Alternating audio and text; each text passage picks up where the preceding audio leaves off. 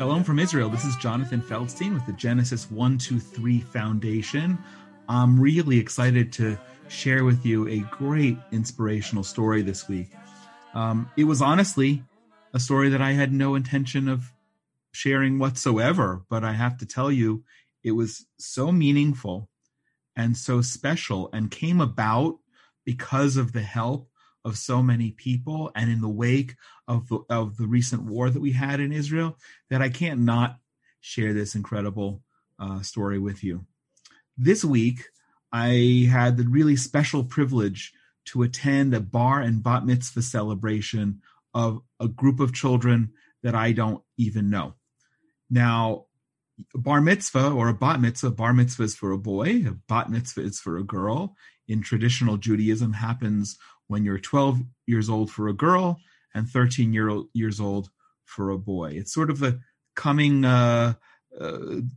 into adulthood celebration, at which point Jewish boy and girl, or in this case, young man and young woman, will accept upon him or herself the responsibilities. We're already part of the covenant with God, but a bar and bat mitzvah is something that is typically where a boy or girl accepts upon him or herself the responsibilities of being a Jewish adult.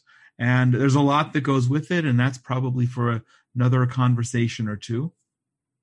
You've probably seen bar and bat mitzvahs depicted in various media and movies, and it's very different in different communities. But this was a group celebration for a group of at-risk youth from throughout central Israel. Now, normally, this is not something that I would even know about, or much less be involved with, or for that matter, invited to. That's not where I'm traveling these days.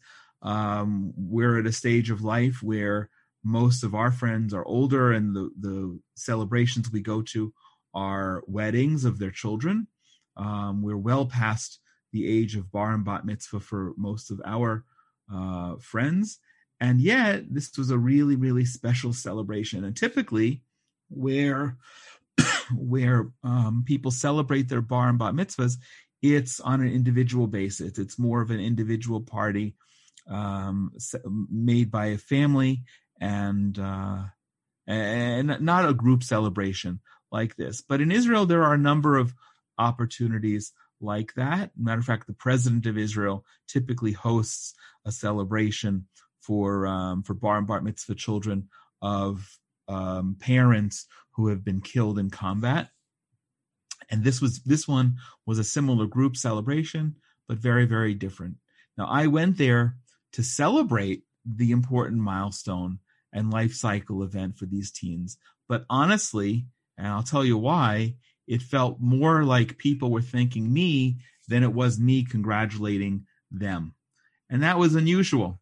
But as all of this was happening, as people were thanking me and coming up and shaking my hand and taking their pictures with me, all I could think was how privileged I was, truly, to be able to be there thanks to the support of many, many people like you from all over the world. And I was able to be your representative to many people without whom I never would have had the opportunity. Now, by way of full disclosure, this week also coincided with the end of 2 years of work that my youngest daughter did there in the context of her national service. Quickly, national service is something that Orthodox Jewish women here in Israel have as an opportunity in place of military service. It's sort of like a domestic Peace Corps where people work in hospitals and government offices and social service agencies like this youth village. And a youth village is typically where young children who come from homes where they're at risk, and they're at risk sometimes, unfortunately, because of abuse, sometimes because of parents' mental illness or own trauma or inabilities to care properly for their children. And sometimes those abilities are financial. But the truth of the matter is, just because someone becomes a parent doesn't mean that they're always capable of parenting, or parenting well. That doesn't mean they don't love their children. It just means that they don't have these capabilities. And my daughter has worked there, not quite as a volunteer, but basically she was the national service people, like in military here, earn a few hundred shekels a month, maybe several hundred shekels. They get room and board typically, depending on where they're working. So I knew of the place because my daughter has been there and commuting to this place in central Israel for the last 2 years, and she just completed her 2 years of national service. Now, you may remember, back in May, we had a short, I'm not sure what to call it, war or conflict, battle with Hamas and the Palestinian Islamic Jihad terror groups in Gaza. This went on for the better part of 2 weeks, during which Israel was bombarded with over 4,300 rockets that were fired by the terrorists, aiming, to the extent that they have aim, to try to hit Israeli communities, to create as much damage, to create as much destruction, to create as much death, and do so with purpose, aiming at civilian communities. And some of the rockets reached areas that were over 100 kilometers away from where they were being fired by the terrorists in Gaza. Millions of Israelis of all backgrounds lived with fear of the rockets being fired at any moment, and not knowing which direction they were going, much less what the range and where they would end up. Fortunately, thank God, Israel has a system called the Iron Dome, where about 90% of the rockets that were aiming towards civilian populated areas are able to be shot down out of the air. And that's probably another interesting topic for a conversation. That's an innovation, a technology, and a defense tool that Israel has had, fortunately, for the last 10 years. But nevertheless, just out of curiosity, out of caution, even when rockets are going to be intercepted and fired down, shot out of the air, which is incredible to watch. It's an amazing thing, and if you want to be in touch with me, I'm happy to send you even a video that we filmed from the bedroom of my house of rockets being fired from about 40 miles away.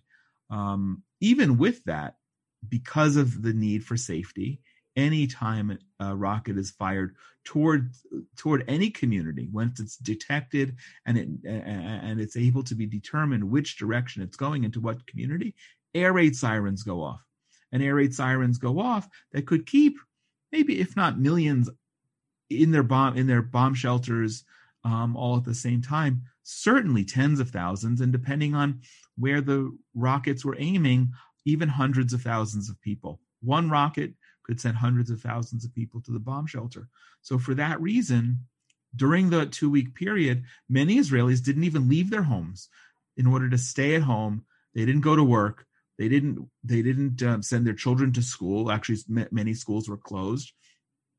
And they were staying home so they could be, for those who have bomb shelters, like I do, it's part of normal modern construction. Not all older buildings have them, but for those who do, people wanted to stay home close to their bomb shelters. Now that's intuitive, and it kind of brings us back to the story. Parents want to be able to take care of their kids. Parents want to make sure to know that their kids are physically okay, not send their kids out of the house not knowing what's going to happen, but also emotionally okay, because it's traumatic. And many of these rockets were fired in the middle of the night. So it's not like you just happen to be awake and run to the bomb shelter. If you're awake, or if you're lucky enough to hear the rockets, the air raid siren, so then you have to wake up your family and get into the bomb shelter. And in places close to Gaza, you have as few as 15 to 20 seconds to do so. In some places further away, you have a minute. It's not a lot of time. As you go through your life, I encourage people always to think about what kind of trauma they would inflict, and how much 1 minute how little 1 minute is in your life that you're able to take cover. And think about the things that you wouldn't want to be caught in the middle of. Think about, for instance, being in the shower. How scary that would be to take a shower, or I don't know, in the middle of cooking something that you have to watch the timer for. That's really minor. But there are a lot of things and a lot of trauma. So people didn't go to school. And because my daughter was there, she was sending pictures of herself and the other counselors who worked with her in this youth village from their bomb shelter. Happens that they had a pool table or a ping pong table in their bomb shelter. So it wasn't totally boring, but it was not something that was safe and not something that was fun in the middle of the night to have to be waken up. And the moral of the story here is that trauma remains. Trauma certainly remains among people who live near the Gaza border and for whom this has been a regular occurrence. But over the years, the terrorists have been able to assemble and fire rockets that have much longer range, putting millions of Israelis in range and having the ability to strike major cities, including Tel Aviv, Netanya, which is along the coast further to the north of Tel Aviv, Beersheba in the Negev desert, the capital of the Negev that has a few 100,000 people. And by the way, ironically, the rockets knew no distinction, so they would be shot toward communities that are populated by Jewish Israelis, by Arab Israelis, that are mixed Arab and Jewish cities, and that added to the trauma. Now, my daughter is sending pictures and telling us that most of the kids in her program who are coming from homes where their parents don't have the abilities to care for them, that most of the kids didn't come. So think about it for a minute. And it's sort of setting up why I went to this celebration this week. The kids come from homes where the parents aren't capable of taking care of the kids in a variety of reasons. And in more severe circumstances, a lot of the children are coming from homes where they have been taken out of the homes by social services because of how unsafe they in fact are. And for that reason, this facility that's called the Alumim Youth Village, where my daughter was working, has both an after-school program, kind of like outpatient, if you think of it medical, and then they have a full residential program for kids for whom it's just not safe for their children to go back to their parents' homes, an inpatient program, residential, full-time. My daughter was working in the daycare, the after-school program. And so it's in that context that the children who are coming from homes where the parents can't take care of them properly, some of whom are suffering various forms of abuse and neglect, and now they're stuck in their homes, and they can't go to the one place, the youth village, where that's their safe space, where children are cared for and nurtured the most. And they can't go there because that's not safe.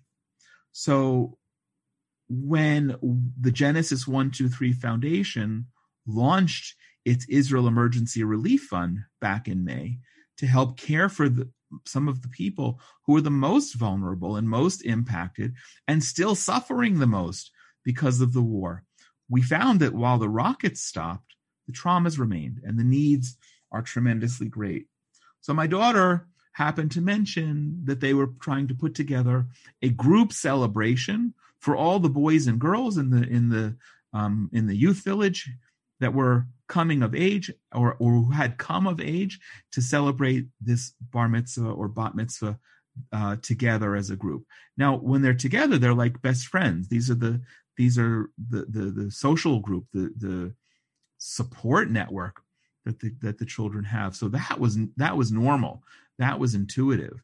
But the fact that their parents weren't involved, the parents didn't make their sons and daughters the bar and bat mitzvah celebrations, that's unusual. And then when they're coming from schools where other peers of theirs have homes that are safe, where they're celebrating their friends' bar and bat mitzvahs together in an environment that is different from where the at-risk children come from, it makes them feel all the more different and even at risk, because there's a profound difference between that. So my daughter said to us, her parents and everyone else, we're trying to make a celebration. They were trying to raise several thousand, maybe 10,000 shekels, and they would do whatever they could. They didn't really have a budget. They just figured however much they could raise, they would do their best. And you see, what's interesting here is this is something normally that a family would take care of, that these are family milestones and they're celebrated by the wider community. But again, the children come from a place where that wasn't possible. So the counselors, my daughter included, her friends, and the staff decided they would put together a celebration that would allow them to be able to feel that in the year that was marked by their bar and bat mitzvah, but there was also suffering from the trauma of war, where they're feeling especially unsafe in their homes. And even in that safe space, that they would do something that was a celebration as a community to mark this really, really wonderful, important life cycle event. So when they grow up, they won't look back on their bar and bat mitzvah as a time of trauma, but a time of joy.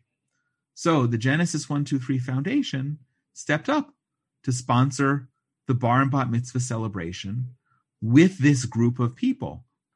As an individual, me and my wife contributed along with many others, and it was grateful to do that. But because we had the funds from the Emergency Relief Fund, we were able to step up and provide thousands of shekels. And it wasn't thousands of shekels of our money, it was thousands of shekels that was donated by Jews and Christians all over the world. And it was one of the several ways in which we were able to make a really tangible and meaningful impact among those who were harmed the most by the barrage of rockets that happened during those 2 weeks, and the threat and trauma that still lingers. To give you just one illustration of the kind of uncertainty in the lives of these children, I asked about one of the 12-year-old girls, and I'll speak about her and the others in a minute. I asked her, just curious, where does she live? And I was told, this is almost a direct quote, sometimes she lives with her mother, sometimes she lives with her father, sometimes she lives with an aunt, but we never really know day to day. And you can imagine, no matter where you're coming from, the trauma, the uncertainty of something like that children, if the counselors don't know where they are, how can the children have any sense of stability? How do they know even how to get to school one day or the next if they're going to school, or where to keep their clean clothes, or who's doing their laundry? These are really things that can traumatize a child. So when I went there and I saw the counselors working with the children, and I have to say, maybe it's not coming across now because it was already a few days ago, but boy, it was so emotional to see the response, to see how they pulled out no stops to make the celebration beautiful and perfect for each of the kids. And I want to point out that it wasn't just a celebration for their kids. Many of them included their parents and siblings, so that there were hundreds of people there all celebrating one another together, and the children who have this special bond of friendship. And it's fun to see pre-adolescent teenage children interacting with one another, the boy and girl thing, the girls each wanting to look prettier than the next. It was really very special to see that dynamic. But the counselors who really spearheaded this, my daughter being one of them, went so out of their way. So everything was donated except for two things: the food and the magnets. and there was sushi, and there were drinks, and there was some magnificent cakes and desserts. One cake, unfortunately, I didn't take a picture of. It was made by one of the kids and looked professional. Maybe that was donated. I don't want to misrepresent. And then there was a guy there whose business is making magnets, the kind that has your picture on it, that you can go to a party and take a picture with somebody and have it put on a magnet, which you can stick on your refrigerator or somewhere else. Those are the only two things that weren't donated. And everything else, from the gifts to that each of the kids was received, a basket that for the girls included all kinds of girl things, teenage girl things, and boys for teenage boy things. Each of the kids, each child, I don't know who donated this, but I'm in awe. Each child also received a new tablet. That's a big deal, because when they see their kids coming from homes that are not at risk, that are receiving presents for this life cycle event, it makes them feel bad if they're not receiving anything.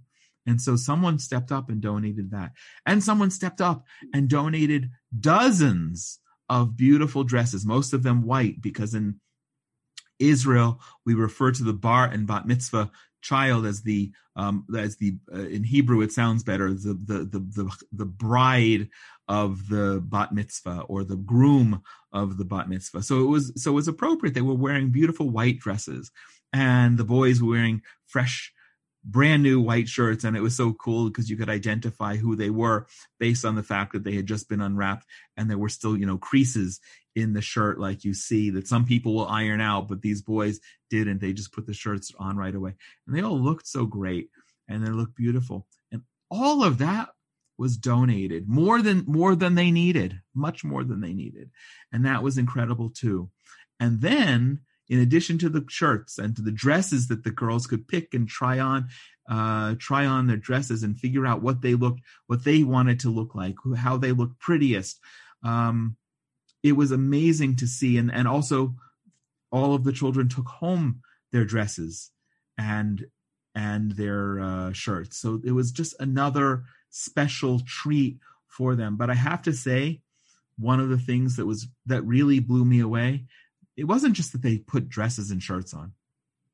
During the afternoon of the party, prior to the party, I don't know how many, several or more professional hairstylists and makeup artists came together at the Alumim Youth Village to dress up the girls, to make them look and feel extra special. They donated their time and lots of TLC because they wanted to be part of this celebration. So you had women, I think they were all women, who were doing the girls' hair, and some of the girls didn't like how the hair came out, so they had to undo the hair, and it was with time and with patience and with love, even though this wasn't a job for which they were being hired, and they didn't know the children. They were volunteering to make the children happy. And I met one of these volunteers. My daughter told me that she said, Abba, it's really cool. There's a lady who just came, who made Aliyah, who's a new immigrant from New York, and she doesn't really speak Hebrew. So she being my daughter, was the translator. This woman, her name is Sarel. She heard about the opportunity through some social media thing and volunteered. But honestly, she told me she had no idea really where she was volunteering or what she was doing or who the kids were. She just knew it was something that was good, and she wanted to participate, to give back. Now, because this woman, Sarel, had limited Hebrew, when I was explaining, my daughter was there working with the kids. She wasn't really meant to hold hands of the volunteer, but when I was explaining who the kids were and what the program was about, she got emotional. And I'm getting emotional just thinking about how emotional she got, because then she understood the impact that she was making. But she didn't understand how and why we have children in Israel with problems like this. She asked me about that, and we're living here almost 20 years. It's actually, this week is our 17th anniversary. So we've been around the block a lot, and we know that Israel's not a perfect society. We know Israel has many problems, and we're human beings with our strengths and weaknesses just like anywhere else in the world. And you have people who suffer poverty and mental illness and physical limitations and other range of problems that exist anywhere else in the world. And I'd love to believe that we're better here on a per capita basis, but I don't know. And that's not the point. The point is that there are social service, networks that serve as nets. So when people fall, there's someone to catch them. There's someone to help them. And that's the purpose of these youth villages. And then to be able to see how important they are. And if it was only through the eyes of this one woman, Sarel, who was doing the hair of one of the girls who was particularly picky about how she wanted her hair done, it made everyone feel good. And the children afterward just looked and behaved happy. They were joyous. They were running around amongst one another. I only saw the girls because only the girls were having their hair and makeup done. And I got to see this. And then I left and I came back a few hours later and I got to see their parents and siblings also be joyous and also join them for the celebration. And it's interesting that while the food vendor that was hired, that we contributed to, right, that we were the largest donor to this whole bar and bat mitzvah celebration as the Genesis 1-2-3 Foundation, we got to see that they were making all kinds of really beautiful, cool, exotic pizzas, baking them right there, baking them on this big field in an oven that was plugged into some building some distance away, making fresh pizza. Now, but I was thinking to myself as I watched this, any parent could theoretically invite kids to a party and order a bunch of pizzas, but even something as simple as that would be difficult and traumatizing for the parent, so the kids go without. But that was so special that we were able to participate as the Genesis 1-2-3 Foundation, and that I was able to participate there on behalf of so many other people. And what I realized, as I said already, despite the fact that we had a war this year, the year that they mark that time of coming of age, of what we hope is maturation and growing as young adults, as young Jewish adults in the land of Israel, that despite the war, despite a time of trauma, thanks to this, these children will be able to look back on that experience as a time of joy, as a time of celebration. And it's maybe not very inappropriate, but a little inappropriate to say, because I don't know their parents and I don't know what troubles or limitations the parents have. But I have to believe that hopefully, in some level, setting up that positive model of how to celebrate their children and what that looks like physically will hopefully give the parents a different model as to how to interact with their children, both the boys and girls who celebrated their bar and bat mitzvahs this past week, as well as all of the other children that they're raising. Give them a positive model, because sometimes it's just a matter of someone coming from a place where they were themselves at risk and not knowing because they didn't have any positive role models in parenting themselves. So this was amazing for us to be at. And what I realized is that going through this whole experience, maybe we can't change the circumstances that they come from, but we can sure change things in their lives in the present, so they will no longer be looked at as youth at risk or look at themselves as youth at risk. That's probably the most important, how they look at themselves, but to look at themselves as children of promise, people who can do anything. If you were following the Genesis 1-2-3 Foundation back in May and June when we raised the money, I went down to a city that borders the Gaza Strip, and is the closest city to Gaza and has suffered for at least 2 decades, maybe more, tens of thousands of rockets being fired. The good news, by the way, there is the rockets have gotten more sophisticated, so that now many of them fly over the border communities. But the bad news is that many millions more Israelis live under this rocket fire.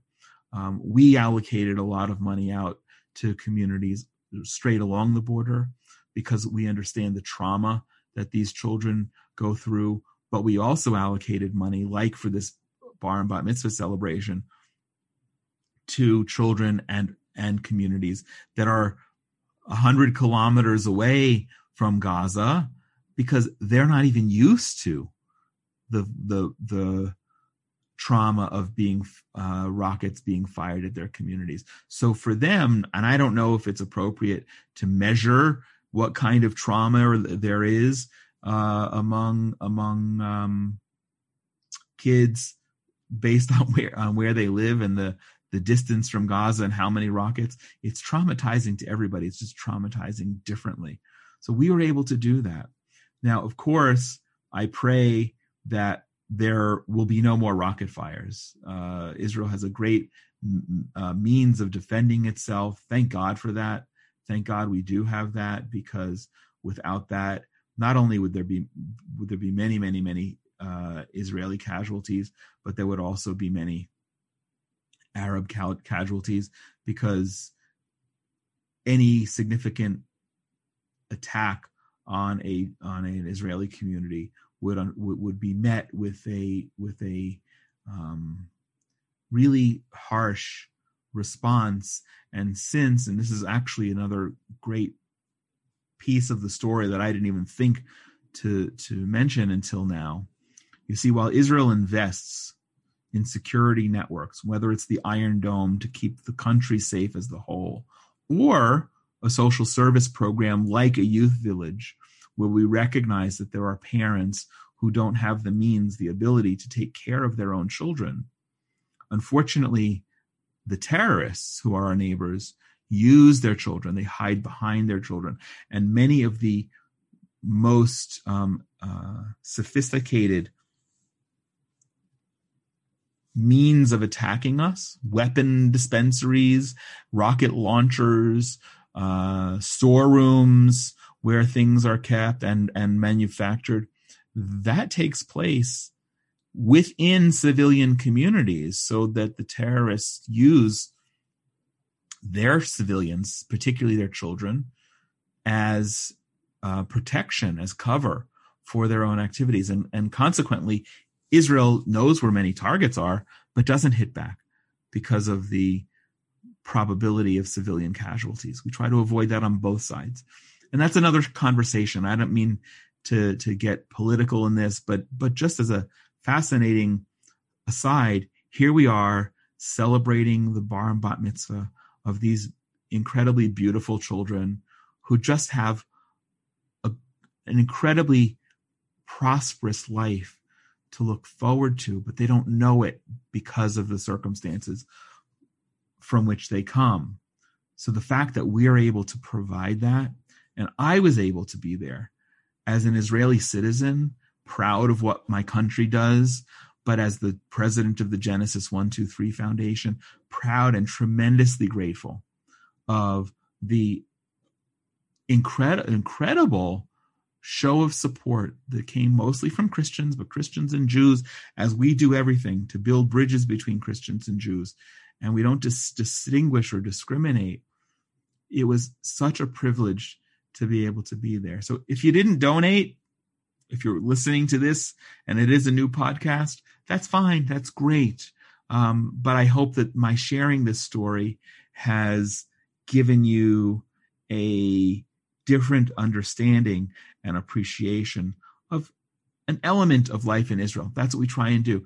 And that's why I had to share this, because our program is called Inspiration from Zion. And indeed, it's inspiring. And if you did donate and you now are hearing for the first time or for the 10th time because of all the videos that I did back in in May and June, showing where we were dispersing the money. I hope you have that extra sense of gratitude and that you were able to be part of this, and that I was able to be there on your behalf. Because honestly, without us, this wouldn't have happened. We were the largest donor by far to make the bar and bat mitzvah celebration possible. I don't know what they would have had. Could the kids have lived without sushi? Absolutely. Could they have ordered pizzas, which may have been cheaper than having pizzas made on site? Maybe they could have. Maybe they wouldn't have had brand name drinks. Maybe they would have had the grocery brands. I don't know. But we were able to make that happen. And I'm so grateful for that, because it was, despite the war, we pray that there won't be any more of this, but despite what happened and the trauma that took place in these children's lives, this year and this milestone will be remembered by them as a time of joy. And I pray as a cornerstone of the foundation, their foundation, as future young adults, then parents themselves who have a positive self-image and a positive models to look to as they raise their own families and become responsible citizens here in the state of Israel. I want to wrap up just by thanking you for joining us again. We're so grateful that this podcast has been sponsored by our friends at the Willow Run Greenhouse in Culpeper, Virginia. I haven't been there yet, so if you're anywhere near Culpeper, Virginia, and you need things that a greenhouse would provide, that's your address. And if you don't need trees or plants or anything else that's in a greenhouse, go in and give them a hug and thank them for helping to make this possible.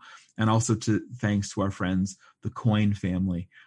You're welcome to contact us about sponsoring future episodes. We want to be able to share your milestones, your joys, and if there's grief in your life, if there's someone that you like to sponsor a podcast episode in memory of or in honor of, if you have a special birthday or anniversary, please let us know. If you've got special prayers, last week we were able to pray for our friend Ann Harrison.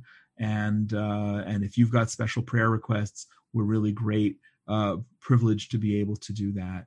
We really view this as an interactive podcast, even though you're not with me live. And therefore, I hope that you'll be in touch by email at inspirationfromzion@gmail.com, where you can share your questions, you can share your interests, give me feedback on what you're learning and what you want to know more about, and specifically with our sessions that we will be doing a series of called Ask the Rabbi. What do you want to know? What do you want to know about traditional Judaism that you've always been dying to ask and never had that opportunity? We're here for that. We're here to create understanding and inspiration, and we're really grateful for this opportunity. So I want to just wrap up by saying thank you to everybody for joining us, for the sponsors who make this possible, and to each and every one of you, praying that you and your loved ones are all safe and healthy. God bless you.